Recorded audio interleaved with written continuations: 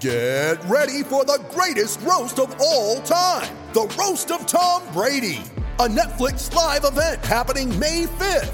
Hosted by Kevin Hart, the 7-time world champion gets his cleats held to the fire by famous friends and frenemies on an unforgettable night where everything is fair game. Tune in on May 5th at 5 p.m. Pacific time for the Roast of Tom Brady, live only on Netflix. District of Conservation is sponsored by Real Camo Girl, a lifestyle brand for women who love the great outdoors, spanning from hunting, fishing, foraging, archery, shooting sports, and the like. We are proud to have them as a sponsor, and you can learn more about them at www.realcamogirl.com and follow them all across social media to learn more and get an... Welcome to another installment of District of Conservation. I know there was some technical difficulties on one audio end for my dad's segment when I interviewed him last week, so I apologize for that. I'm actually using that mic now, and I think I've finally configured it, but I hope you enjoyed that despite the technical difficulties we had on the podcast, and my goal is to bring him on again in the near future, and maybe we can explore the topics we had discussed on the last episode more in detail then. But today I'm going to break down a lot of crazy things that are happening in Congress, nearby states, and elsewhere. So bear with me while we break down all those for you today. The first topic of discussion is going to be H.R. 8 and H.R.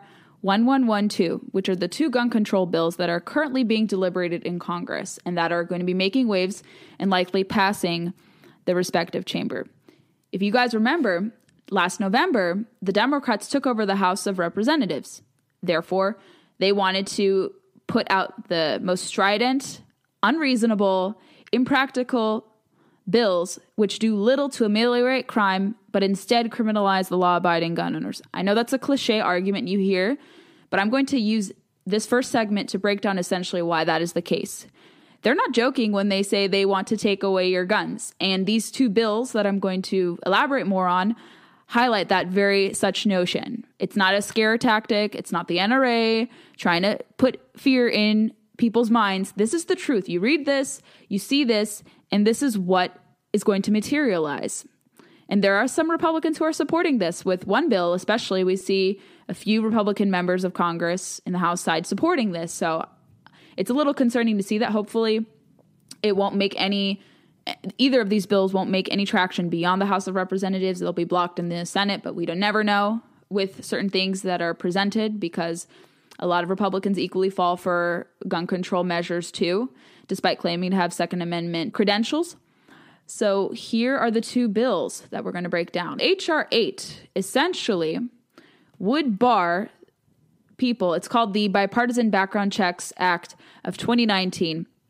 It would essentially make it illegal or unlawful for any person who is not a licensed importer, licensed manufacturer, or licensed dealer to transfer a firearm to any other person who is not so licensed unless a licensed importer, licensed manufacturer, or licensed dealer has first taken possession of the firearm for the purpose of complying with subsection S. And this bill goes on. I'm reading this from the congressional website on this bill, the text, and it says that their goal is to ensure that the current background check system is utilized in the United States to ensure individuals prohibited from gun possession are not able to obtain firearms.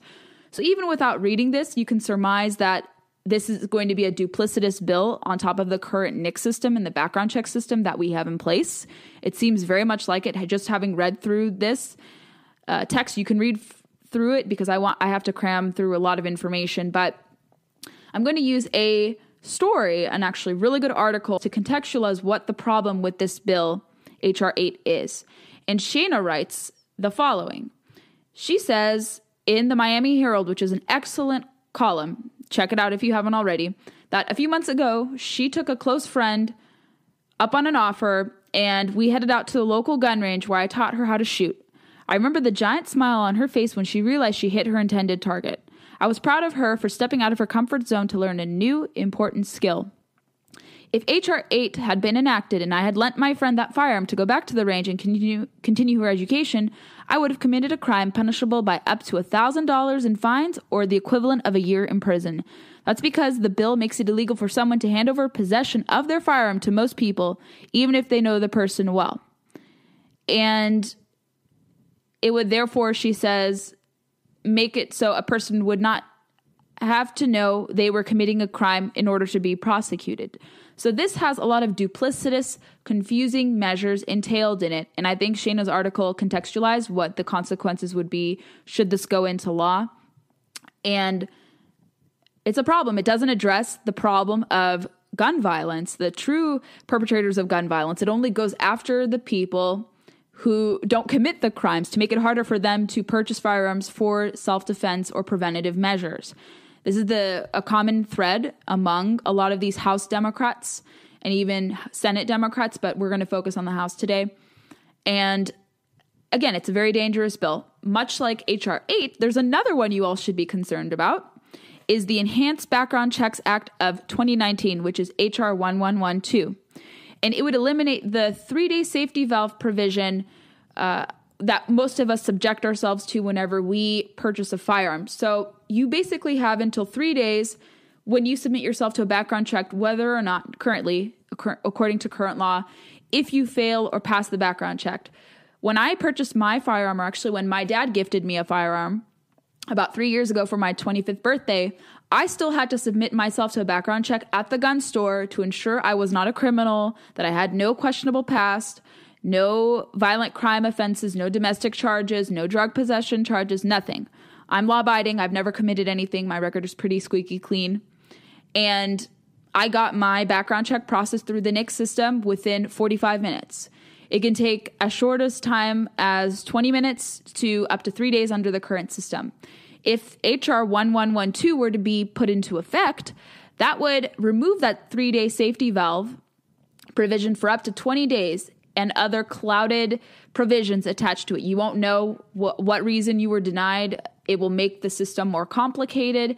The fixed NICS system, the NICS system already currently in place is pretty foolproof. It's not perfect, but it does a pretty good job of detecting most of the time when someone who is prohibited from possessing firearms is prohibited. It's not a foolproof system. We've seen instances, especially with the Sutherland shooting in Texas about 2 years ago, where the Air Force failed to relate to the FBI that the perpetrator and criminal who killed all those innocent people in that church had problems. He had domestic abuse charges. He had lots of problems that excluded him from ever purchasing a firearm and getting it. And for that to not have taken place, that was at the fault of the federal government.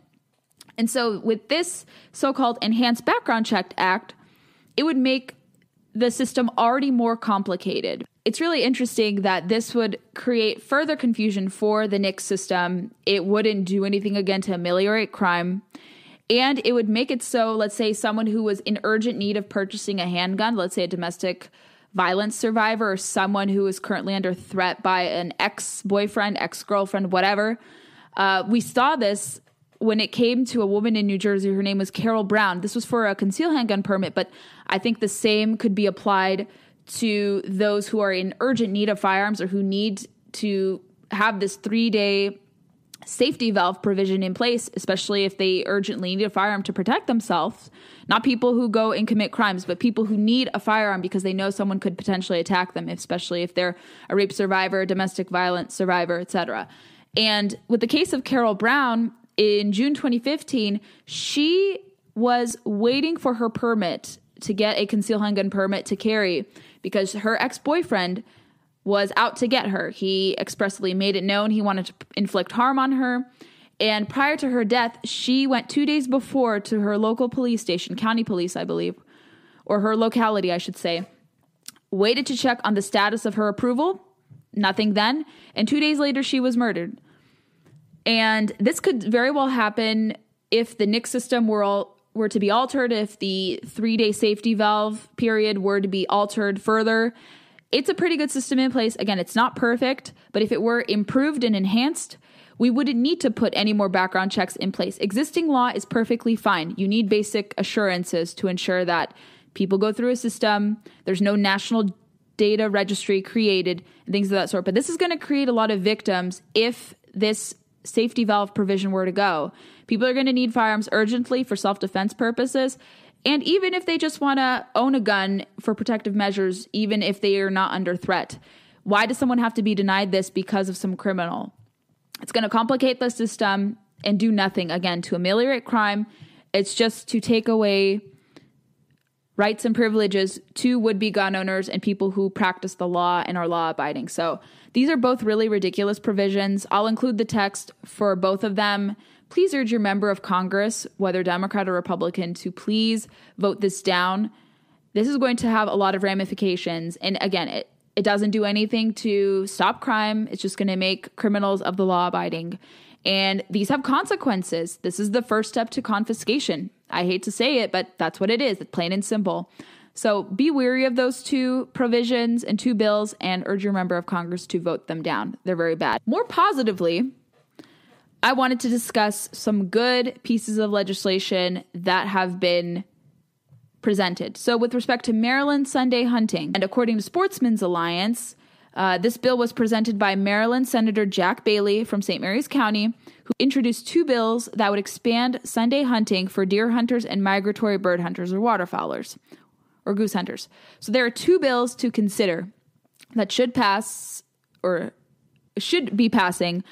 Given Maryland's Maryland's General Assembly's makeup, the likelihood could be very slim. Maybe they'll find a compromise to do it by a certain hour.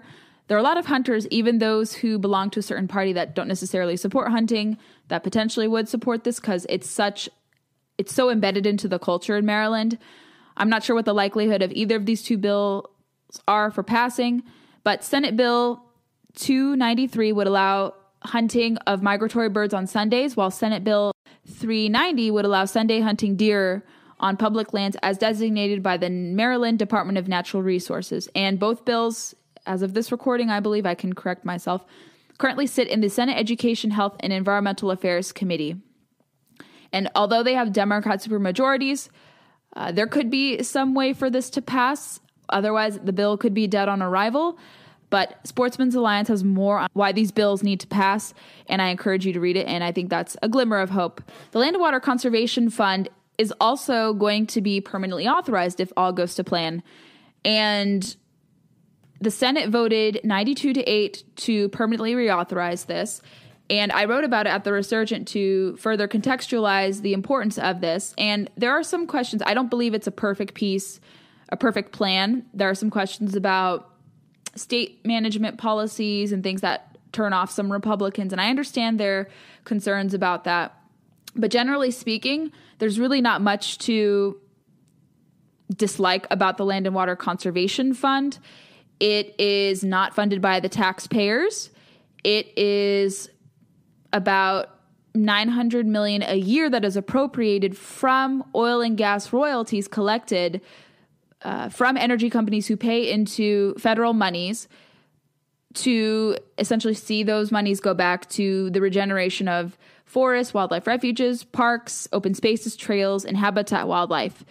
And this program has been in place since 1964. It offers innumerable recreational opportunities, promotes clean water, scenic vistas, critical archaeological historical sites, and leaving many wilderness areas here in the United States untouched. And while permanent reauthorization is on the horizon, that fund could be put in further jeopardy, as I argued at The Resurgent, by the Green New Deal. And like I said, this is one of the most successful environmental plans this country has seen. It doesn't really cause a lot of controversy. But if this Green New Deal were to go into effect, you would see the elimination of this program straight up, because 88% of traditional energy sources produced would be wiped out by the Green New Deal, with its intention to go 100% renewable by 2030. And that primary funding source through oil and gas royalties paid by energy companies to the federal government would disappear. And that's pretty concerning. That shouldn't be happening, especially with it being permanently reauthorized soon on the horizon. I think this would be a disaster for that program. It almost became obsolete in the fall, and now there's an interest to put it back in place, interestingly enough, with a lot of bipartisan support. But again, this plan, as I argued at the Resurgent, this Green New Deal would further jeopardize that plan because that's what they rely upon. There's nothing else that could substitute it as of right now in terms of royalties. I think it's a symbiotic relationship where you see those royalties being pumped back to supporting conservation efforts like this. And this plan would be a disaster, not only for the economy, but for the environment as well. It does nothing to bolster the environment and make it cleaner. And it's a preservationist policy if it were to go into effect. But if you guys didn't know, this would hit the Land and Water Conservation Fund where it shouldn't hit it, and ensure that all the things that we enjoy, in addition to the Fish and Wildlife Service and Department of Interior managing things, seeing this fund be wiped out and becoming obsolete. That would be a travesty to see that. It's already been a pain to permanently reauthorize it. It'd be a travesty to see it completely go out the window. So hopefully this plan will never see the light of day. It will die in the Senate and die in any other congressional efforts because it would be a horrible, horrible indictment of Congress. Congress already has low approval. You don't need to have this crazy plan, which does nothing to help the environment, go into effect. That was episode 25 of District of Conservation.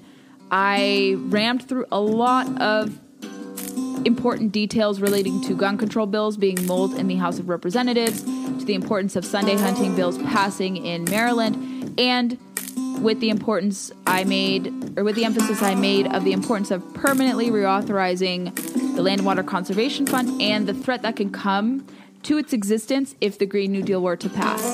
So those are always interesting to discuss whenever we can discuss those kinds of topics, but please be alert, well-informed, read exactly the bills presented before members of Congress or even your state legislature, because a lot of it is pretty bad. And when there are instances of good bills, you should praise them and support them in the affirmative when you can. But it's important to highlight that, and that's what we do here at District of Conservation. And some people may not like the commentary associated with it, but it's my job to provide a counter view as to what is being considered in Congress and also in various different states. If you enjoy the content, please be sure to download us on iTunes, Google Play, and other supporting platform services.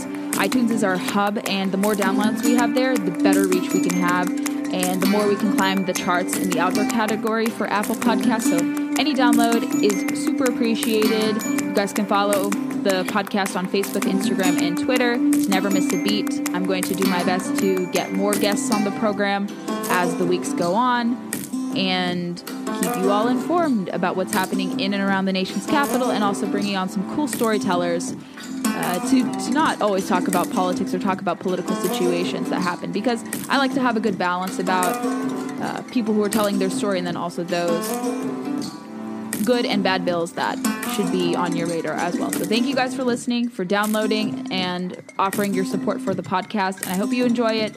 Send me your suggestions, and we will continue to proceed with the podcast each Tuesday. Thank you guys. Have a good week.